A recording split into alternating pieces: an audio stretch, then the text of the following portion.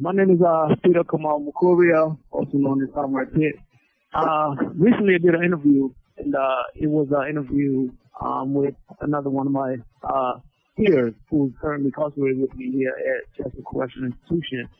His name is Paul P-Dog, as everybody call him P-Dog.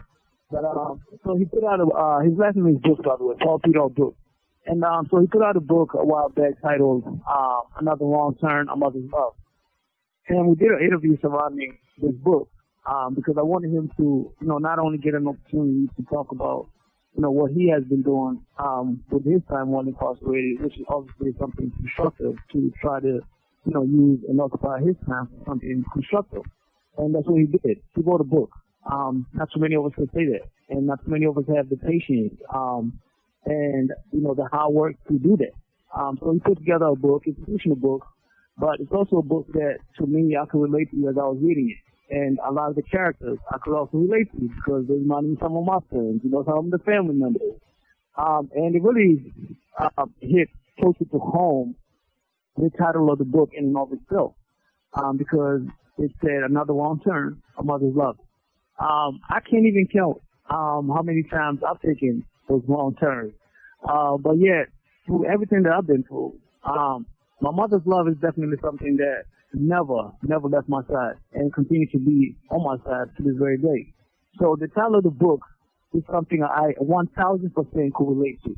And that's why I was like, what? I need to check that book out to see what it's about. So I got the book, I read the book, I really enjoyed the book. And I think a lot of people would also appreciate the book and also appreciate the fact that this is also, an incarcerated person who's doing, something positive with his life, which is something that tends to go under the radar. A lot of times when people are talking about prison issues, they tend to talk about, the violence, the chaos, etc. But nobody really seems to really want to talk much about, the positive things that prisoners are doing. You got a lot of people behind these walls who are so incredibly talented. It will blow your mind. I like to consider myself an artist. I am an artist. But some of the other artwork that I have seen from behind these walls that's produced by other inmates, to me, it is mind-boggling how much, talent is being wasted behind these walls. And you got so many people that, not only draw, you got other people that literally make clothes. And you got some other people that, you just got so many talents that's within these walls that I think that a lot of people, and P-Dog is a prime example, that the only thing that they really need is a second chance.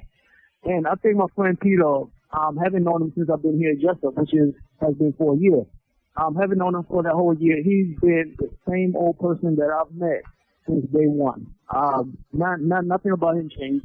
And he's still the same person, always focused, always stays to himself, doesn't bother anybody. And, this is one of those guys where if you see him and you see his demeanor, you see his conduct, you can tell that he has grown, he has matured, he has been through a lot, but he has made it through them all. And his experiences is what made him who he is. And, I think that, especially here, there's a lot of older prisoners. And to me, a lot of these older prisoners, especially the ones that I have come in contact with, have been incarcerated for a long time. Some of them since they were teens, and now they're in their 60s.